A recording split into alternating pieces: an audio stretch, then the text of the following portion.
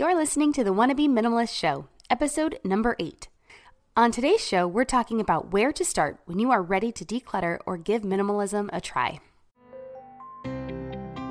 Welcome to Wannabe Clutter-Free, formerly Wannabe Minimalist, the podcast for busy families who are tired of the chaos, fed up with being overwhelmed, and ready to enjoy life again.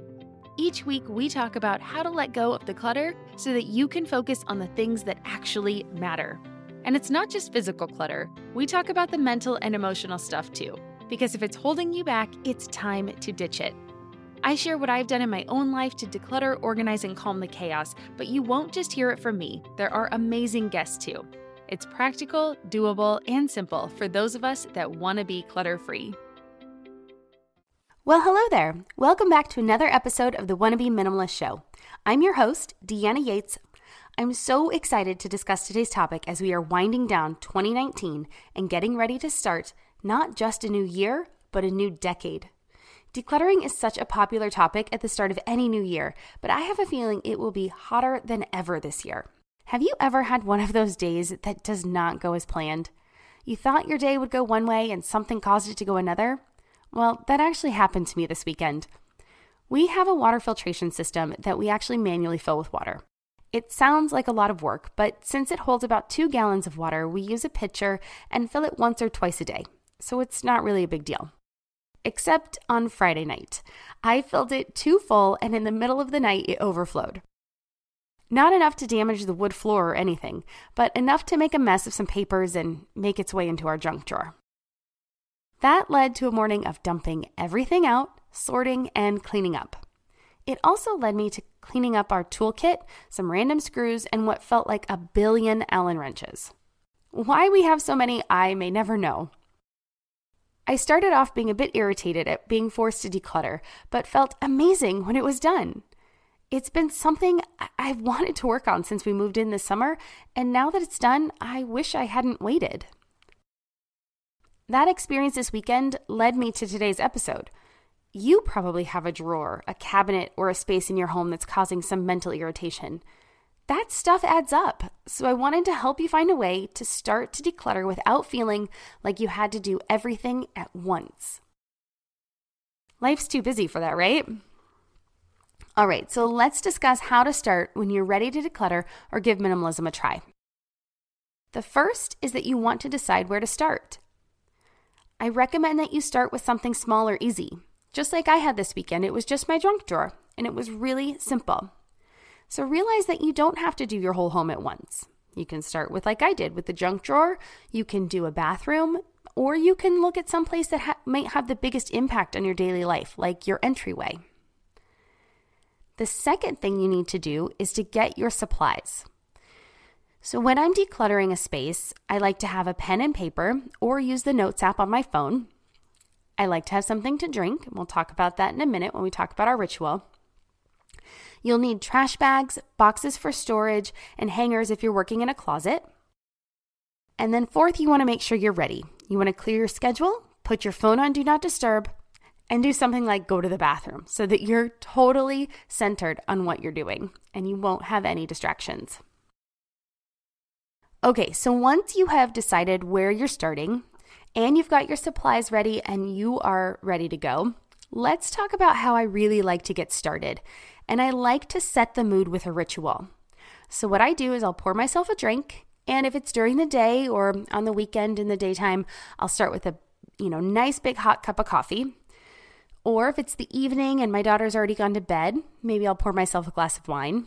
That doesn't always lead to the most efficient decluttering, but sometimes it's nice. Then I'll put on some good tunes, something that's going to keep me energized and excited about the task at hand. And then finally, I take a deep breath. And that just helps me clear my mind and get ready for what I'm about to do. Gets me a little excited about it too. All right, so once I've completed that ritual, I take that pen and paper or the app on my phone, and I like to start my task with intention. So I actually think this part is really important, and I don't think people do this enough. I think they just go through their days and start their tasks and just start them, and they don't think about why they're doing the things they're doing. So we're going to flip that on its head, and we're going to start your decluttering task with intention.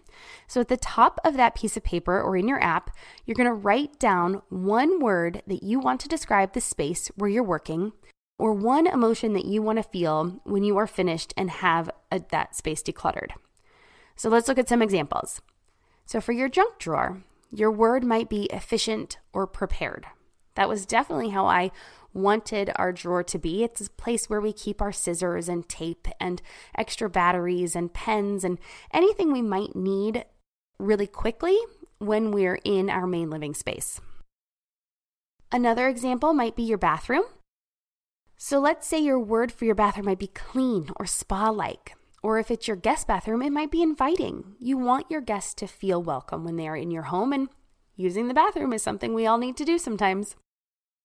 And then another example might be your entryway. So my word was on top of my game. I know it's not one word, but it's the emotion I want to feel in my entryway. When I am ready to walk out the door and I just feel prepared and I'm not rushing around and looking for stuff, I feel on top of my game, and that it just feels amazing. And it's just one of the best ways I can start my day. Instead of being stressed, I feel in control. And this is one of my favorite ways to create a reward for a project or a space, and it makes it so much easier to follow through. So when you are trying to declutter your space for the first time, try it out and let me know. Let me know the space you're working on, and let me know the word that you want to describe that space. And I just can't wait to hear how it works for you. I think you'll be really surprised. So then, once your intention's set, you can also use that paper or your app to jot down any to-dos that come up, or as you find things that you need to do so that you don't get sidetracked in the middle of the project. So for example, in the entryway, you may need an additional hook to hold a backpack, or you might need a tiered paper sorter. I discussed this in episode 6 when we talked about how to get rid of paper clutter. So if you haven't listened to that one and that's of interest to you, I definitely recommend checking it out. But it's best to write these items down and then come back to them later instead of getting sidetracked in the middle of your project, because it will slow down your progress. You're building up momentum in your project, and any distractions you have really will slow down that progress, and it makes it so much harder to jump back in. So stay on task, jot them down, and you can always go back to them later, and that way you won't forget them. So not only will that keep you on track, but you might find a solution around your house as you sit with that idea a little bit later, or once you've cleared out that whole space, you might realize that you want to tweak the layout or the flow a little bit, and then maybe you don't need the item that you thought you did. So stay on task, just write them down. You can always come back to them later. All right, so we know where we're starting. We've gotten our supplies. We've gotten started by setting our ritual. We've got our intention, and we have our pad of paper ready to go for any other notes we need to take. The next step is to get our 5 bags or boxes for sorting. If you downloaded the Minimalism Starter Kit, you've gotten our 5 decluttering methods, and this is our first one on that list.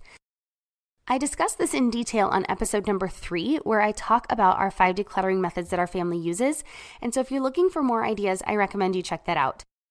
But this 5-box decluttering method is very popular, and it's one of the easiest for most people to start with because it requires almost no prep work. You can start in any space, and it's quick and efficient. The 5 boxes or piles you will need are, number 1, your love it or keep it pile. Number 2, your toss pile. Number 3, your donation pile. Number 4, your sell pile. And number 5, your maybe pile. So most of those are self-explanatory, but let's dive a little deeper, okay? All right, your love it or keep it pile. Obviously, these are the things that you find the most joy in or that are useful and that you want to keep in your space. I think it is helpful to completely clean out a space. So even if you know you love something and you're going to keep it, I still recommend removing it from its current location and putting it off to the side with the other items that you're going to keep. This allows you to look at your space with fresh eyes before it's filled up again, and you might be surprised that you want to arrange things a little differently. Or when you have everything in a pile that you like and you want to keep, there might be an outlier there. There might be something that doesn't fit with the others, and you might either want to relocate it to another place or decide that it's not what you need anymore. So I like keeping those things off on the side and then looking at them and re-examining them before putting them back into your space. Okay, that was number 1, your love it, keep it pile. Number 2 is your toss pile. These are items that you no longer use, but they're not in good enough condition to donate or sell. So often I find people have a lot of paper clutter in their spaces, and if you need help getting through that paper clutter, check out episode number 6. It's all about dealing with the paper clutter that you get in the mail and from your child's school on a daily basis, and it also talks about how to get rid of the piles of paper clutter that have accumulated around your home, and that might be what you're dealing with right now. So the toss pile are things that you're getting rid of. That doesn't necessarily mean throwing them in the garbage. It might be recycling them, but it is getting them out of your home.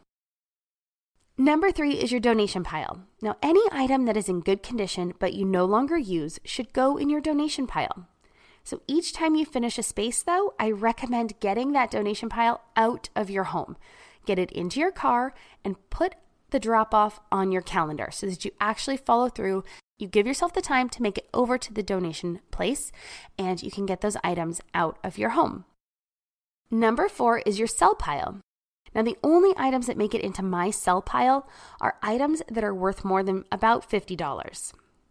Your number might be higher or it might be lower, but it is important to have a threshold at which you are willing to let something go. The trick here is to put an expiration date on the sell box and then donate anything that doesn't sell by that date. Now, one trick here for when I sell something or know how to price something for sale is I look at the current market value for that item, not what I paid for it, but the current market value, and I sell my item for less than half of that price, that new retail price. It just has been an easy ballpark for us. It's been an easy way for us to get items sold quickly and not holding on to them, and then it really just takes out a lot of that guesswork. So if you're having a hard time pricing your items, I would definitely recommend that route and see how it goes for you. And then number 5 is your maybe pile. And this one is the lifesaver. This pile is the one that makes it easy for anyone to declutter their spaces, even people who never thought they would be able to declutter. This pile is your safety net. Any item you are not sure about goes right into the maybe box. When you're finished with the space that you're decluttering, that maybe box gets stored out of your home, most likely in your garage or in your attic or your basement. Write an expiration date on that box. Now, for some of you, that will be a month from now, but most likely it will be usually about 6 months or a full year from now. Really, it's whatever works for you. After that expiration date comes, anything that's still in that box should be donated. Now, I know a lot of people will recommend just donating the whole box without even looking in there, but I usually generally take a peek. But I don't have a lot of strong emotional attachments anymore to my stuff, so that's much easier for me to be able to look in there and say, oh, yep, look, didn't need that after all. But this maybe box makes it much easier to see what you really need and what you're hanging on to because of emotions. If you don't go searching for those items, it means you just have an emotional attachment to them. And there might be a different way that you can honor the emotions that you have attached to that item. Maybe it's an emotional connection you have with a person or a memory that you had, and maybe there's something else in your home that can remind you of that, and then you can let go of the item that's in your maybe pile. But once you have your piles ready, now it's time to get started. Okay, so now we know what those piles are. We know we have them all set up. We know the space we're starting with. We've gone through our ritual. We've got our pad of paper and set our intention for the day. And now it's time for you to take everything out of your space and sort it into those 5 piles. We will be right back. And now, back to the show. So if you're starting with a drawer, I find it easiest just to dump the drawer out. And then that way you have to finish what you started. You know, if you don't finish, you're left with a pile in the middle of your floor. And that's no fun for anyone. So if you're starting with a cabinet, like let's say you're starting with your bathroom, I tend to sort as I remove things from the cabinet. And then only the things that are in my love it or use it or keep it pile go back into the cabinet when I'm done sorting.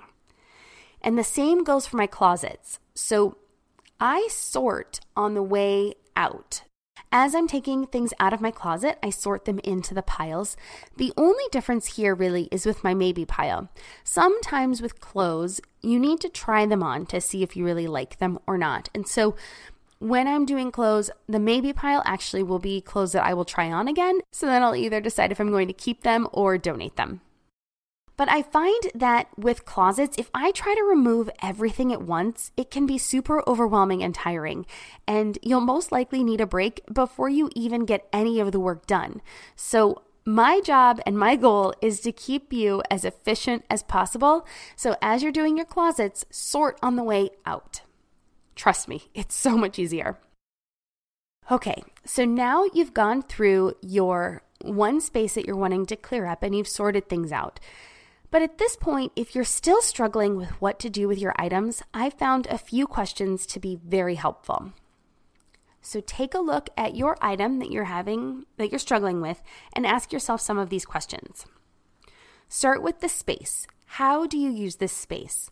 And with our junk drawer, that's where we put the things that we need easy access to. So I'm not going to store things here that need long-term storage. Those can go somewhere else. Maybe for your master bedroom closet, you're going to want to store your clothes in there or things that you need, in your bedroom. You don't really want to store things that have no purpose in there. Or with your entryway, you want to make sure that that space is being used to make it easier for you to come in at the end of the day and to leave when you start your day and leave your home. So question number 1, how do I use this space? Question number 2, how do I want to feel when I'm in this space?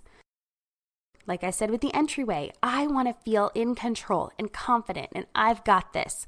That's the emotion I want in that room. But if we're talking about our living room, I want to be cozy and relaxed and I want to have fun with my family in there.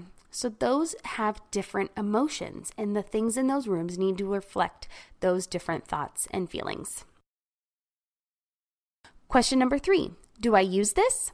Is this something that is useful to my life? Question number 4, do I love this? Is this something that brings you joy? There's that KonMari question. Is it something that I love? Does it make me smile? Does it light me up inside when I think about it? Question number 5, would I buy this today? Now, when we own something, we have strong emotional attachments that we give to our own personal belongings. So if it's something that you look at and you were to see it in a store today, is it something you would buy? If so, absolutely keep it in your home. And if it's not, think about if it's something that you want to keep, in your possession. And if not, feel free to let it go. Question number 6, does this represent who I want to be? Now, oftentimes we hold on to things because we already have them. It's something that maybe something was handed down to us, but just because we own it doesn't mean we have to keep it, and we don't have to make it part of who we are. So this works a lot with clothing. If your clothes are not representing who the person you want the world to see, then you need to make a change. Same with your home. When people come into your home is a reflection of you. Is it reflecting the person you want to be? Only you can answer that for yourself.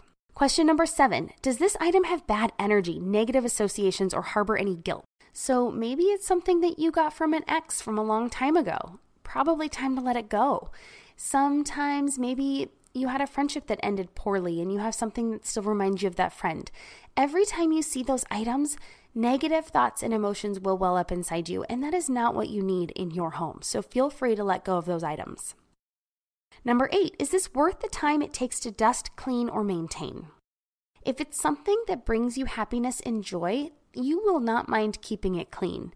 If it's something that you find after a while it's collecting dust and you just look at it and it just doesn't make you happy, probably time to let it go. Number 9, and this is the last question, is it worth taking up space in my home? And that's really the most important. So of course this space is for you and your family, but it is worth noting, is it worth taking up the space that you have in your home? All right. So your space is precious and personal to you and your family. It's where you unwind at the end of the day. It's the springboard for going out into the world. So you want to make sure that your home is where you can unwind and recharge and get ready. Okay? All right. So speaking of family, I have one final thing I want to discuss today. And now a lot of you have asked how to get your spouse on board with minimalism and decluttering. An example someone gave me recently was about her husband who has a set of golf clubs that he has not used in what she said is over a decade. Now, she seemed pretty upset about this set of golf clubs. All right, I have an opinion about this, and it might not be very popular, but I ask that you hear me out before turning off this podcast. If you listen to the next part and totally disagree with me, I'm cool with you turning off this episode off and never listening to me again. Deal? Here it goes. It is not our job or responsibility to change someone else. We are only responsible for ourselves. Yes, as parents, we need to help guide our children, but anyone that's a parent knows that you cannot control how your children feel or what they like. The same is true with our partners. We are not on this planet to change them. We are here to support the people we love. If you want to get your spouse and kids on board with decluttering, you need to be the example and model the behavior you wish to see. Find a place in your home that you can control, like your closet, your car, the family command center, and declutter it to your liking. If you can get your own clutter under control and then demonstrate those benefits to your family, once they see that, they will want to jump on this minimalism train with you. So in my life, I'm further down this minimalism path than my husband, and we're both further down the path than our daughter. It's a process and a journey. So you want some examples? All right, I'll give you some from around my house. So as I look around our living room, I can't help but notice our books. So over the years, we have gotten rid of almost all of our books. It's something that's much easier for me though. I'm able to get rid of the books and I'm perfectly content to check them out from the library when there's one I actually want to read. And while my husband has gotten rid of a lot of his books, he's still holding on to some emotions when it comes to having physical books on his bookshelf that he wants to read.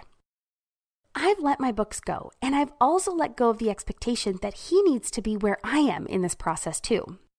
So if the books bring him joy, he should keep them, and I'm totally on board with that. You want another example? Okay, we both have collections from when we were young. Mine are a few dolls and toys that we're holding on to for my daughter, as well as a large collection of Christmas ornaments. Oh boy, large collection of Christmas ornaments. My daughter and I went through the ornaments this year, and we're actually down to 2 boxes of Christmas decor from about 5 boxes that we had a few years ago. Now that she's 6, I'll also have her go through the few toys that I kept for her, and if she doesn't want to keep them, I'll be ready to let them go. There really is no sense in having them collect dust and take up space in our garage if she does not want to play with these items. So my husband collected comic books and baseball cards. He has a couple boxes of these items still, and that's okay. Now, did you notice something? We both have a few boxes of items that we're holding on to in the garage. We need to understand that all of us have items with deep emotional connections from our past. And while we work through these items, we need to show each other and ourselves grace. Maybe we don't understand why our partners are holding on to something, but we will get a lot further in our minimalism journeys when we work together to get rid of our baggage, instead of blaming and working against each other. So here's where my opinion may not be super popular. I don't want to bash our partners. I want to help them and support them and work together to get through our clutter. If you're in this place where you want your partner or kids to get rid of stuff, here are the steps I recommend you follow. If you totally disagree with me after these steps, this is where I give you permission to never listen to my podcast again. Cool? Step 1. Declutter all of the spaces that are completely under your control. I recommend your closet, your items in storage, your belongings around the house, your car, the family command center, and the kitchen if you were the one in charge of cooking. Step 2. Live this minimalism journey and cherish the freedom that you get by having less. Your family will learn by your example. Trust me, this lifestyle is contagious. I am so much happier now. I'm less stressed. I yell less. I enjoy my time. I'm able to commit fully when I'm playing with my daughter, and they all love it and they can all feel the difference now that I am no longer constantly thinking about my space and my stuff. So trust me, they'll see the difference. And then step 3, support and honor your family in their choices. Encourage them to try living with less, but do not get angry or push back when they choose to keep something that you're unsure about. You might actually be surprised at what they choose to let go of. So don't be offended if they want to get rid of something you gave them or that you're fond of. Or you might be surprised at what they choose to keep. So make sure you don't cast judgment in that scenario either. Now, the smaller your children are, the easier it is to steer them in the direction of minimalism you want because you are one of the adults in charge of what you purchase for them. Over time, your family will naturally start to let more and more go as they begin to reap the benefits and freedom that comes with living with less. Okay? That's it. If you're still with me and you didn't turn off this episode, I would love to connect with you further. Please join me in my brand new Wannabe Minimalist Facebook group. Over the next few weeks, I will be sharing lots of exclusive information there, and I will actually be hosting a 21-day decluttering challenge in January, all for free. It's going to be awesome. But you have to be part of the Wannabe Minimalist Facebook group to get into the challenge, okay? I will not be sending out the info in any other way. So join now and be ready for a transformative 2020, a new decade, new amazing life with less stuff, less stress, and less burden. I can't wait, and I hope to see you there. Next week on the podcast, we'll be discussing the psychology behind why we overvalue the items we already own. It's a fascinating topic, and it will help you over the hurdles most people stumble on when they're trying to declutter. You won't want to miss it. See you then.